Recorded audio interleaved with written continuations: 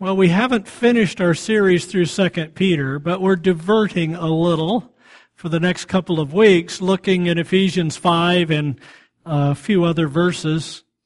What we're doing is, in 2 Peter, we were talking about when we're going to stand before God, the day of the Lord, and the future of the planet, the day of the Lord, and the future of humanity.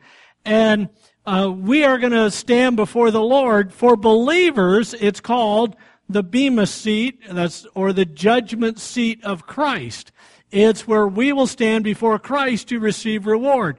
For those who have not trusted and received Jesus Christ as Savior, they will stand before the great white throne judgment. Why is it called that? Because the Lord is on a great white throne. And those people who have not received Christ will then end up in the lake of fire. But for believers, we will get rewarded for our faithfulness. And so we're diverting this week and next week talking about how can you please God? Because it's one thing to say, oh yeah, I'll get rewarded when I get to heaven. Rewarded for what? How do you know? Well, we're not going to look at everything that you could get rewarded for in heaven, but this morning we're going to look at a couple of different parts of this theme. The first is that there are some things that clearly do not please the Lord, and toward the end of the service we'll also look at a couple of things that definitely do please the Lord. So, Father, we pray that our hearts would be open to the teaching from your word. May your Holy Spirit encourage us or convict us as needed. In Jesus' name, amen. In Ephesians, we'll get to Ephesians chapter 5 in just a minute. But if you go back in Proverbs, don't turn there. Well, you could. It won't hurt. Proverbs chapter 6, there's some verses, and we're going to look at them. And the first thing that says that God hates is a proud look. Now, that doesn't mean as long as you don't look proud on the outside, God's okay with it. No, a proud look is the person whose inside is showing up on the outside.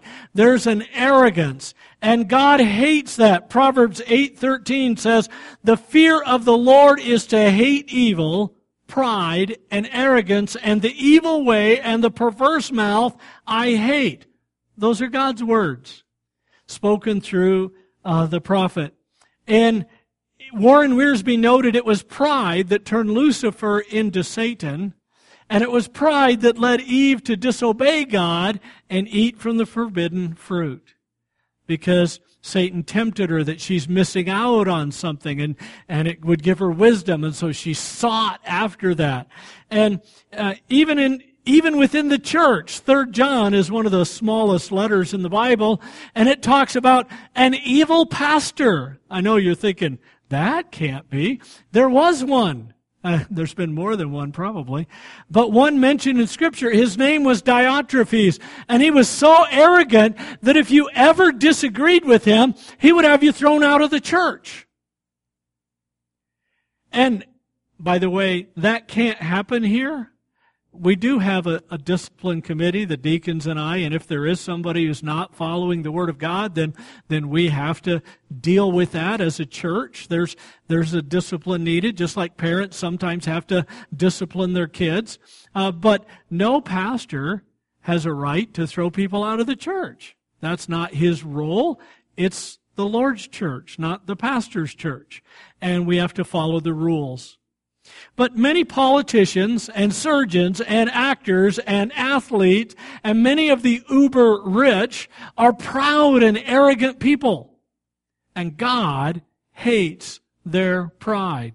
The second thing on God's hate list is a lying tongue. Think of the worst used car salesman tactics, They're bragging about this car, it's wonderful, and if it was so great, why didn't they buy it themselves, right?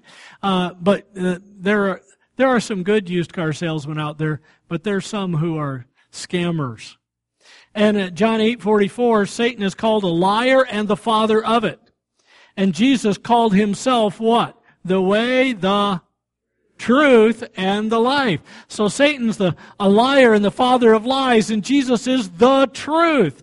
In Revelation 21:8, it says that liars deserve to be in the fires of hell. And if they've not trusted Jesus Christ as Savior, that's exactly where they'll end up. When you lie, even so-called little white lies, you are acting like Satan, and God hates it. He hates a lying tongue. The third thing on God's hate list, He hates hands that shed innocent blood. I looked for different pictures to put on the PowerPoint, and I thought that one looks like a bloody hand, and that was a nice symbol of something horrible, I guess. One of the 10 Commandments says, "Thou shalt not murder." That's God's command. Now, that's not talking about self-defense or in combat, but not commit murder. Interestingly, some of the Proverbs were written more than 7,000 years before Christ was born. 700 years before Christ was born. 7,000 years before Christ was born, it was just God. And God created the heaven and the earth about 6,000 years ago or so. And so before that, there was just God. But 700 years before Christ, they wrote in Proverbs, wisdom literature, that God hates hands that shed innocent blood. And the Lord Jesus Christ, the one not only innocent in God's eyes, but even innocent in the eyes of the governor in that region of Israel, he was put to death. Not because he'd done anything wrong, but because the power brokers wanted to hold on to their power. That still takes place in the world today. And God hated it in Solomon's day, and He hated it in the days of Christ when Jesus was on the earth, and He still hates it today. But you see, Jesus raised the bar. Jesus raised the bar on murder. Here's what Jesus said in Matthew 5:21-2. "You have heard that it was said to those of old, 'You shall not murder, and whoever murders will be in danger of the judgment.' But I say to you that whosoever is angry with his brother without a cause shall be in danger of the judgment." So Jesus said, murder's a bad thing. Murder's a terrible thing. But He put hatred on the same level as murder. So if you say, "Well, I hate them, but I haven't killed them yet," that's not a good thing, okay? I mean, it's good that you haven't killed them yet. Let's not get distracted there. But it's not good that you hate. And so hands that shed innocent blood, in the Old Testament, they thought only of murder, but Jesus said you need to raise the bar and think of hatred and not have hatred. In fact, it's okay to hate the things God hates. But when we hate other people, Christ died for their sins so that they could be saved, because God so loved the world. He doesn't want you to hate people. You can hate evil things that people do, but don't hate people. The fourth thing on God's list is a heart that devises wicked plans. I like this little picture. The kid with a slingshot. He looks like he's going to be up to something, doesn't he? That's a pretty serious slingshot, too. But if you say shoplifting or sneaking around doing what you shouldn't be doing, making an excuse at work or at home, it's not cute. God hates it. And if you say, "Well, I'm just a kid, I can't obey the way an adult could," the Bible says even a child is known by his actions. And you can obey. And if you've trusted Christ as your Savior, you should. It's not cute or funny to be naughty. Genesis 6:5 says, "When the Lord saw that the wickedness of man was great in the earth, and that every intent of his thoughts was only evil continually, that God brought in the judgment." And God hated it when Jonadab gave horrible advice to Amnon in 2 Samuel 13. God hates a heart that devises wicked plans. Modern psychology says this. It says it's okay to have fantasies in your head. And it's okay to think about that. But then don't act on it. You know what God says? Change your thoughts. Bring your thoughts into captivity to the obedience of Christ. Don't dwell on those evil things.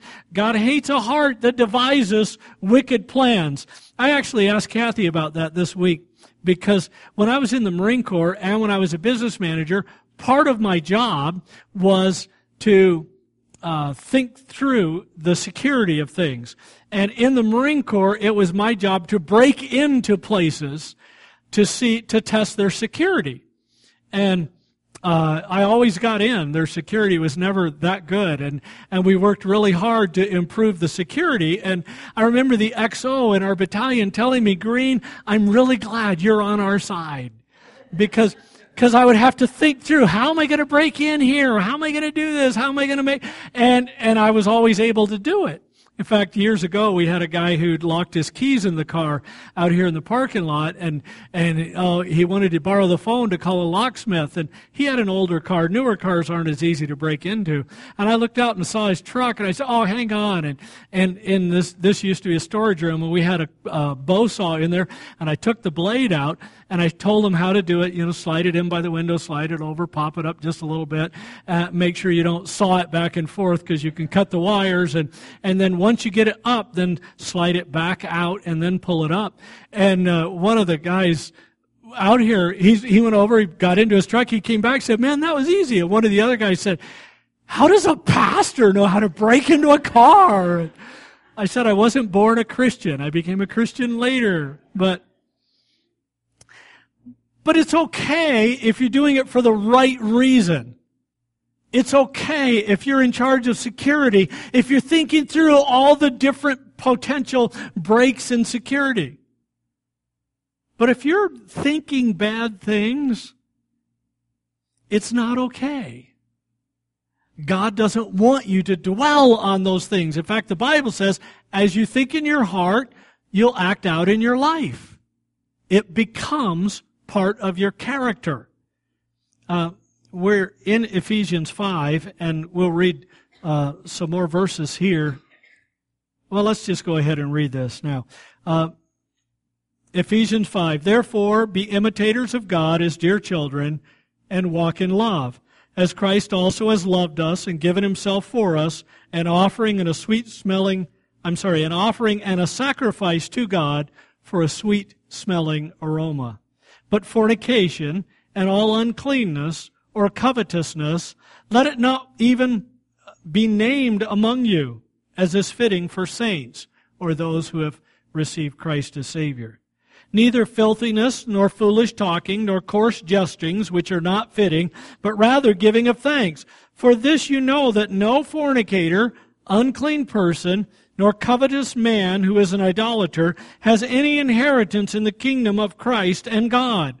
Let no one deceive you with empty words, for because of these things the wrath of God comes upon the sons of disobedience. Therefore do not be partakers with them. Verse 8.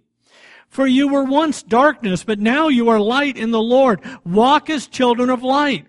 For the fruit of the Spirit is in all goodness, righteousness, and truth, finding out what is acceptable to the Lord. And have no fellowship with the unfruitful works of darkness, but rather expose them. For it is shameful even to speak of those things which are done by them. Do you see that verse 11 and 12 connect with this, a heart that devises wicked plans? Have no fellowship with the unfruitful works of darkness, but rather expose them. For it is shameful even to speak of those things which are done by them in secret. Don't think about them. Don't dwell on them. Don't speak about them. And jump down to verse 15. See then that you walk circumspectly, not as fools, but as wise, redeeming the time because the days are evil. Therefore do not be unwise, but understanding what the will of the Lord is. A heart that devises wicked plans is something God hates. The fifth thing on that list is feet that are swift in running to mischief. Feet that are swift in running to evil. Now, I don't know if these kids are doing something naughty, but I think they are. Because they're kids, right? No, I think sometimes kids are enamored by things. And in fact, if somebody, I'm going to change direction, okay? In our culture, when there's a power outage or a big storm, what often follows that? What do people do? They loot. They break in. In fact, sometimes policemen have acted badly, and there's a massive riot, and people break into stores, and they steal stuff. Just because police acted badly does not give you a right to hurt somebody else's business. And so we run to evil. We're prone to it. And sometimes people will throw a big party and they'll have alcohol or drugs at the party, and the house gets packed out. I've talked with cops and they've tried to go in, and there's times they can't even get into the house because there's so many people jammed in the house because something evil was going on. If you have a serious Bible study in your house, you'll probably have empty seats. But if you have what they would call a serious party, you'll pack the house. Because of our sinful nature, we're drawn toward things that are inappropriate. But God hates it when we pursue them. A sixth thing on that list, there's only 7. Sixth thing on that list, a false witness who speaks lies. Somebody who's telling a story or gossiping. One of the 10 Commandments said, "Thou shalt not bear false witness." God hates this. Some famous athletes have gone to prison because they lied in a judicial probe. They lied about using or not using illegal substances. A mom just got sent to prison because she paid somebody to falsify her daughter's SAT scores so she could get a higher college placement and get into a better school. God hates lying in any form, in any place. And the 7th one on that list is one who sows discord among the brethren. And the way it's written in Proverbs chapter 6, it says, these 6 things the Lord hates. Yes, the 7th one is an abomination to Him. That God hates all of these things, but the 7th one seems to be something God really hates. This is hate squared. This is hate on steroid. God really, really hates this. Sowing discord among brethren. I don't want you to stop and think this through. When you make fun of another person, God hates it. And you young girls, when you scorn the younger girls, won't let them play with you or sit by you, no, you can't sit by me. God hates that behavior. We're supposed to help each other. We're supposed to actually serve each other, not put each other down. If you're gossiping against someone, God hates it. If you're making fun of someone, God hates it. You need to help, not hurt. And so we, years ago, in our meetings, the administrative group, the deacons, trustees, and their spouses, the ministry leadership team, when we have our meetings, we have some rules for behavior for the meetings. And one of those rules is that we won't slam each other. No slam humor. That God wants us to encourage each other. And that was really hard when we first made that rule, because there were several of us that like to pick on other people. It was always meant in friendliness and fun. But I remember, originally that was rule number 7. Now it's rule number 5. But I remember the first meeting after we adopted those behavioral norms for our meetings, that somebody said, "Pastor, number 7. And I'm like, oh, busted. Now they could say number 5, but I try not to do it anymore. The Lord doesn't like it when we sow discord. Now, we can joke and we can tease. I think that's okay. But, sometimes when you're joking, the other person's not receiving it that way. And Kathy and I were in a church where somebody came in and she had like super curly hair. She'd just got a perm.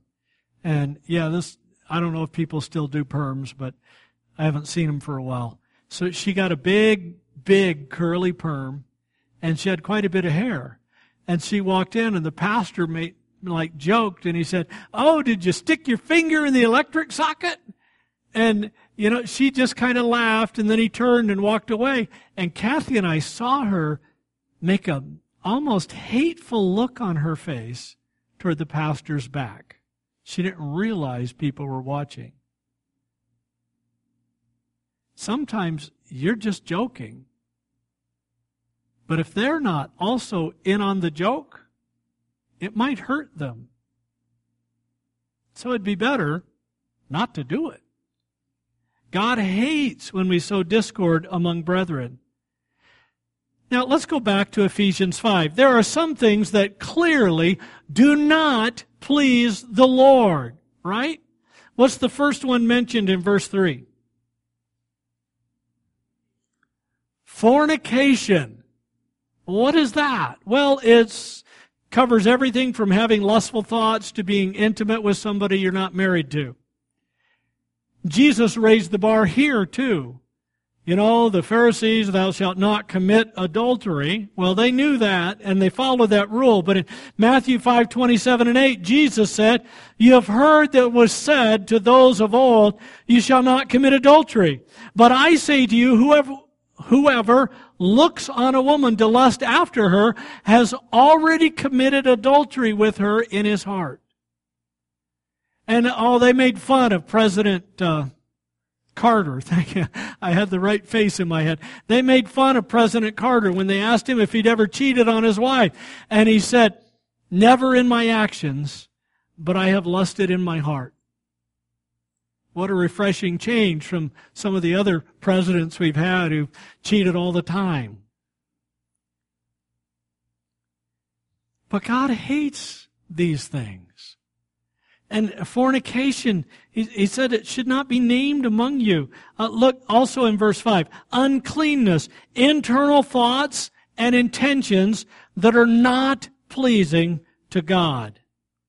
And by the way, if you keep it going on the inside, it often spills over into the outside. Why is it that somebody who's just had anger, and suddenly they assault somebody or kill somebody? Because they didn't deal with the anger down here when it was just on the inside. We need to correct our thoughts. Uncleanness, internal thoughts and intents, not pleasing to God, that often spill over to the outside. Covetousness, what is that?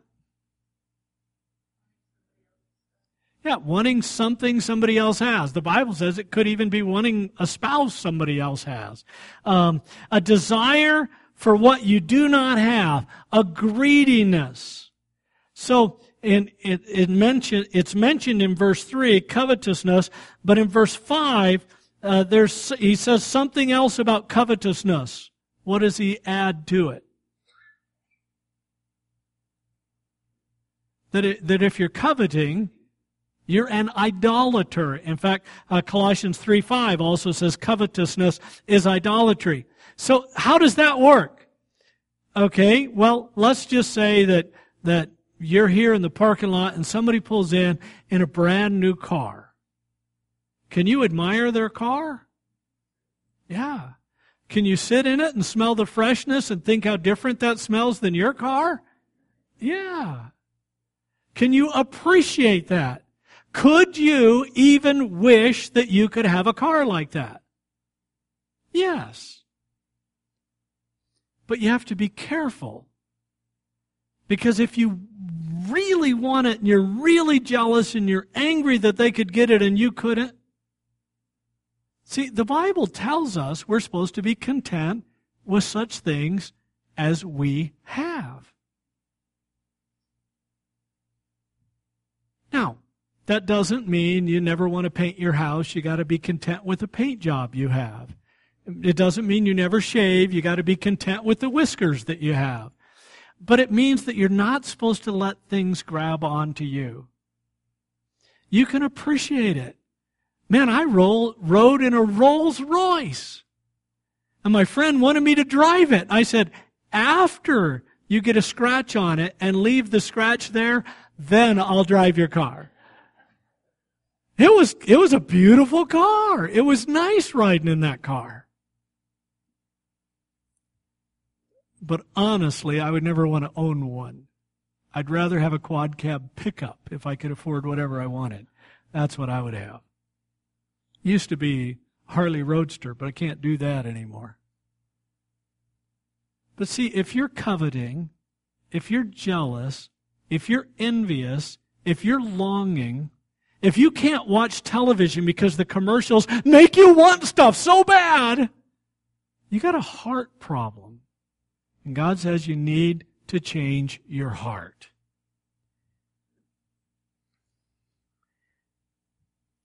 So, fornication, uncleanness, covetousness.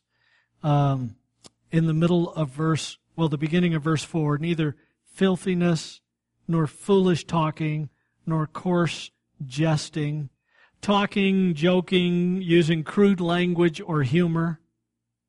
God does not approve of these things. And so if you're doing this, you're hurting yourself. Verse 7, therefore, do not be partakers with them. When people are doing that sort of thing, don't join in with them. Separate yourself a little bit. Look at verse 8. You were once darkness, but now you are light in the Lord. Walk as children of light. You need to discern and figure out the right thoughts and the right actions that you should pursue. And have no fellowship with the unfruitful works of darkness. So God wants you to separate yourself. We were saying last week that there's things in our culture that are really good, and we can appreciate those things. But when our culture has bad things, we need to be countercultural. Like it's the cultural norm apparently in America today for men and boys to participate in looking at pornography. We're never supposed to do that. The Bible's very clear. That's wrong. It's unhealthy. It's hurtful. It's evil. God hates it. And so we are countercultural and we don't do that. We strive to honor God. And yet it's a multi-billion-dollar business in the United States. So don't join in with them. Instead, verses 15 through 17, seek the wisdom and the will of God. Oh. Walk circumspectly, not as fools, but as wise, redeeming the time because the days are evil. The days were evil then. The days are evil now. They're filled with evilness, and we need to be careful. Verse 17, therefore do not be unwise, but understanding what the will of the Lord is. Jump back to verse 10. Finding out what is acceptable to the Lord. All right. I'm going to make a statement here, and it's a big statement. We need to write this down. We need to remember this. You have the capacity to know and follow the path that brings God's approval and reward. You have that capacity. He says, finding out what is acceptable to the Lord. Do not be unwise, but understand what the will of the Lord is. Now, there are times when you're wrestling over the will of the Lord, like you have an opportunity for this job or that job, and you're praying and you're wondering, and okay, you have to wrestle with some things sometimes. But what do you know? You know that if either job you take, God wants you to be honorable. He wants you to be honest. He wants you to have character. He wants you to work hard. So there are some things you don't even need to ask about. You have an understanding of if you look at the Word of God and if you follow God's truths. So you have the capacity to know and follow the path that brings God's approval and reward. Now, honestly, I don't know whether it's a good book or not. I just heard about it this week listening to a new podcast that I stopped listening to because he used profanity, and that really annoys me. I'm listening to a podcast. That was awful. But he mentioned the title of this book, and I like the title of the book. Everything is Figure-Outable. Now, it might not be a good book. I don't know. It might be a great book. But I like Everything is Figure-Outable. Did you know that you can figure out the will of God in your life? You don't have to wander around. I've talked to people. When I was at Bible college, my pastor from Tucson came out to Bible college. I guess it was when we were graduating. He came out one other time while we were there in Bible school, so I don't remember which trip it was. But, of course, we'd hang out together. I loved spending time with him.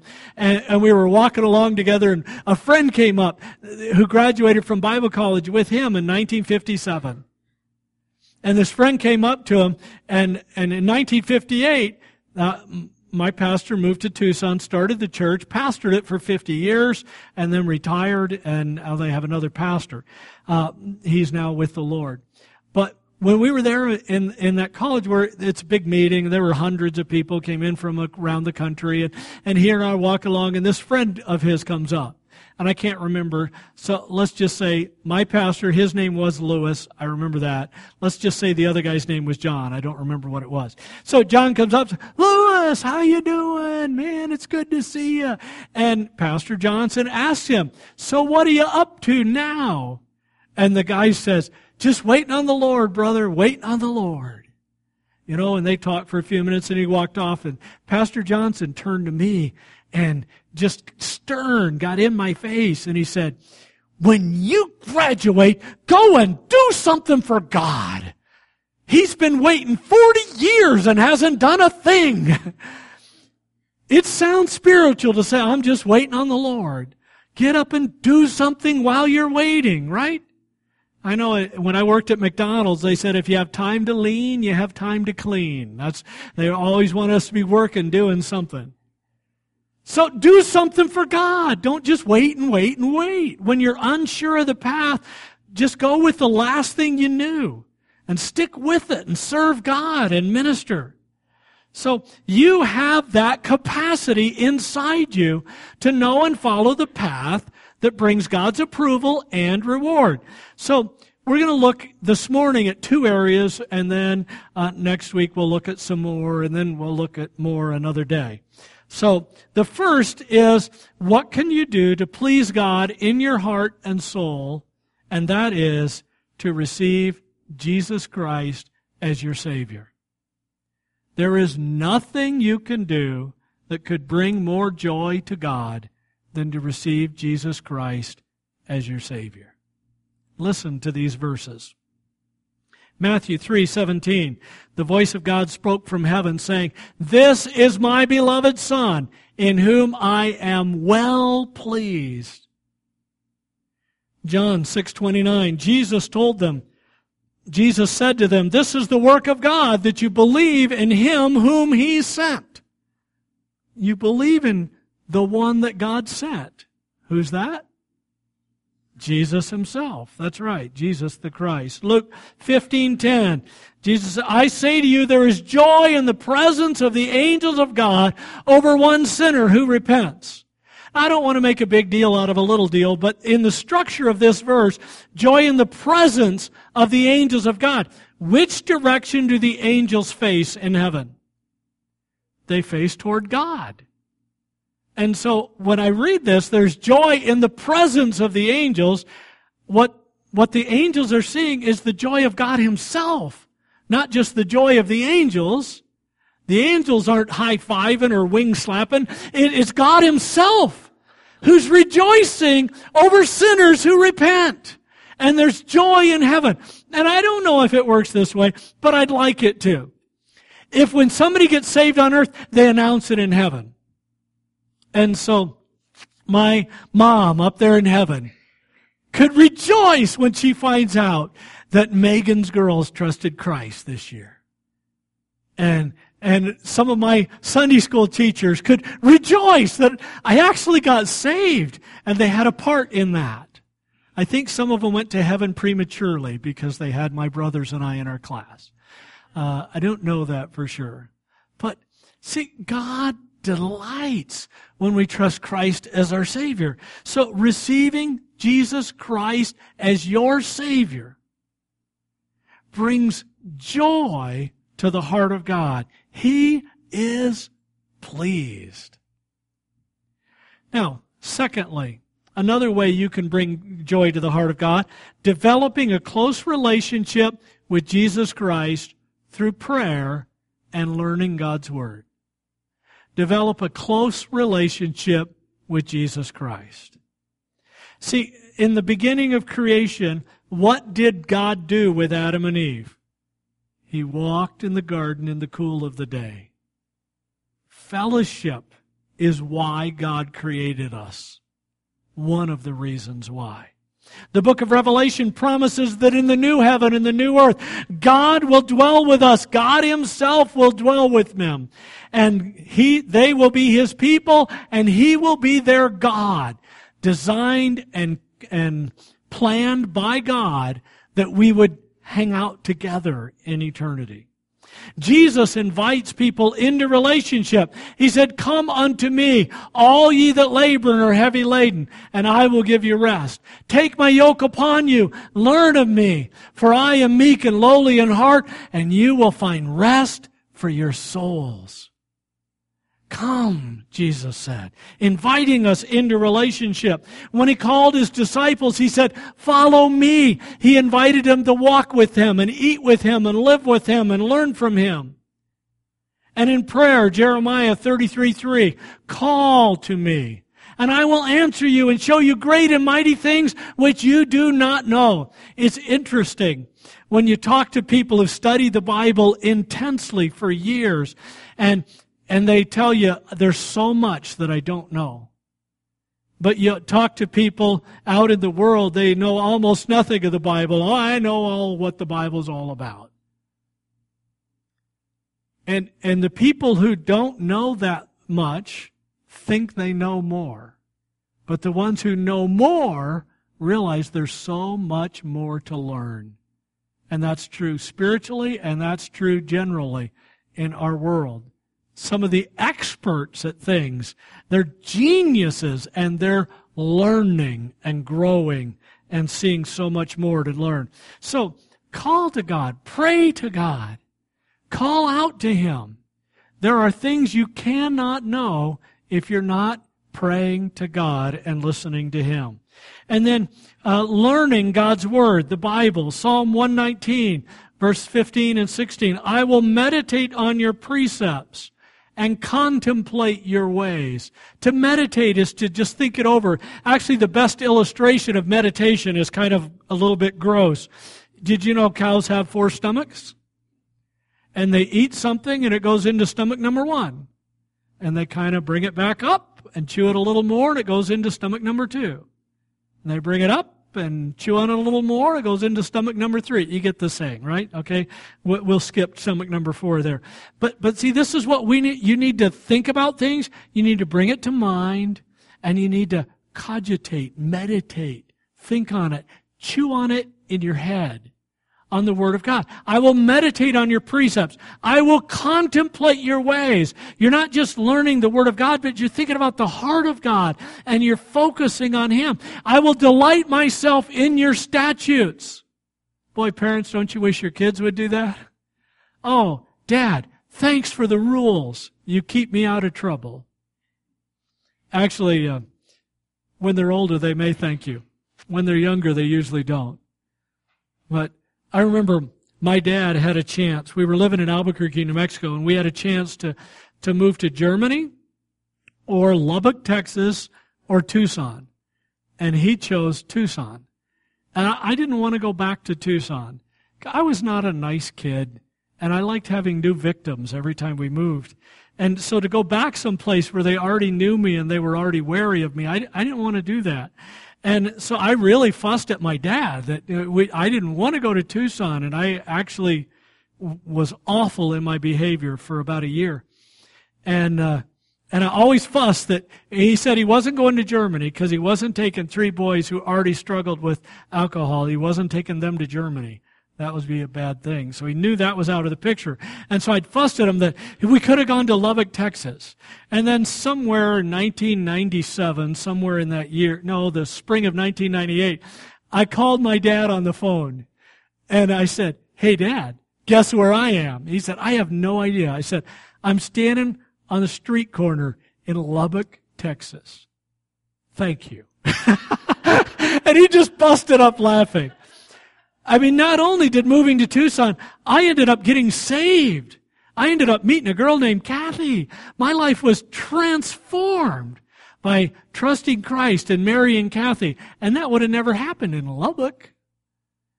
But, see, kids fuss. And so, parents, you might not get a thank you from your kids till they're in their 20s or 30s. I know Kathy got a call from Nathan one day thanking her for something that annoyed him when he was a kid. He didn't like that rule. And then he called and thanked her for it, and we rejoiced. God's rules are for our good. And the more mature you are, the more you can delight in His statutes and then not forget His Word. See, when you're trying to learn the Bible, there's 4 things that I encourage you to do. Okay? Number 1, you need to read. You need to read it. You can't learn it if you're not in it. You need to be in the Word, not just under the Word. If the only time you hear the Word of God is when Tim's reading it in Sunday school or I'm reading it here, you're not learning God's Word. Read it. Get an audio. If you really struggle reading, get an audio Bible. You can download them for free. I've got one on my iPhone. And you can listen to it. And I do some mornings when I'm out walking. I listen to it. Read God's Word. Read it over and over. Read it in different ways. I think it's helpful to read it in different translations. I don't read through my Bible every year. But when I do read through my Bible in a year, I read from a different translation than the one I'm normally reading from and studying from. So you hear it differently. In fact, just this week, I was reading in Ephesians.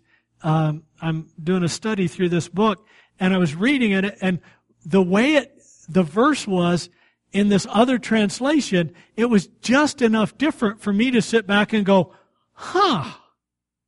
okay, now what does that mean? Now that means I have to really study to figure out, was there change just for fun, or was there a reason, or how does it figure into my theology? And I wouldn't have had that moment if I had just been reading in the King James or the New King James, because I'm very familiar with those. So read it. Read it, read it, read it. And then secondly, reflect. What does it mean to reflect? You get a big mirror, and you hold it up to the light, and you reflect. Okay, that's how you reflect with a mirror. How do you reflect with your head? Think about it. Evaluate it. So when you read something in the Bible, for instance, if you're a new Christian, and you're reading through the Old Testament, and it says you shouldn't eat pork. So what should you do as a new believer? You should ask somebody who's a more mature believer, a Sunday school teacher, a Awana leader, a deacon, a pastor. Ask them, so I'm not supposed to eat pork? And then they can explain to you. That was a rule for the nation of Israel.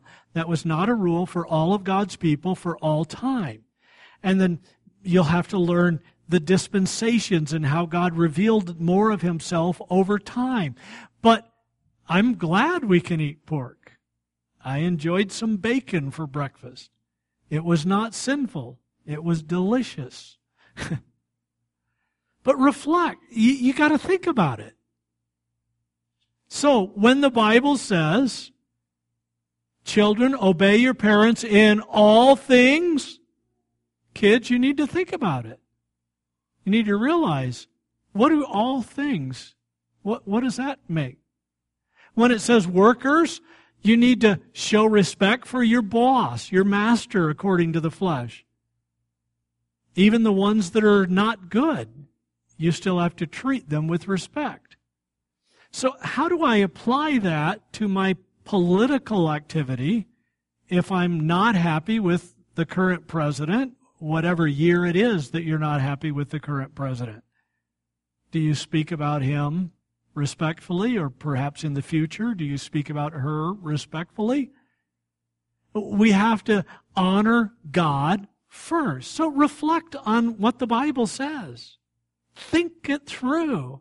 Evaluate it in your life. When I was a teenager, I loved certain movies that were aggressive guys who didn't take anything from anybody. And then I'm reading in the Bible and it says, envy not the oppressor.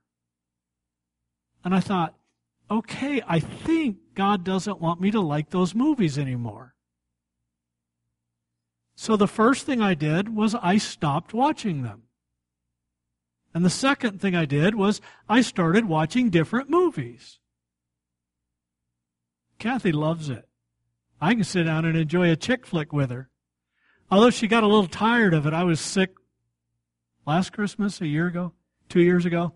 I was sick, and I kept watching these hokey Christmas movies. And one day she came in and said, all right, stop. Netflix is off. You're going to watch this movie. It's an action movie. And watch it. But reflect. Think about what God's Word says. And then, thirdly, you need to respond. What changes do you need to make? Do you notice something different on the screen? Respond's a little more bold than the other two. We're really good at reading. We're okay at reflecting. But we need to respond to God's Word. We need to take action based on what we have read. And then occasionally, not always, but sometimes you're going to have to do some research. Because there's some things that are really hard to figure out. While you're reflecting on it, you need to do some research to figure that out. You need to develop a close relationship with God through prayer and learning God's Word. And that will please God. Now let's jump all the way back to that big statement, right? You have the capacity to know and follow the path that brings God's approval and reward. And kids, that applies to you. And older folks, where it's harder for you to memorize, it applies to you. We have that capacity. And God's desire is to reward us, right? We looked at that last week. He wants to reward. And you can live in a way that allows God to reward you for your faithfulness. Father, thank you for your word. Help us to learn and grow and mature. Help us when we leave this place to think about things that we should hate and also about things that you love. Thank you for saving us. In Jesus' name, amen.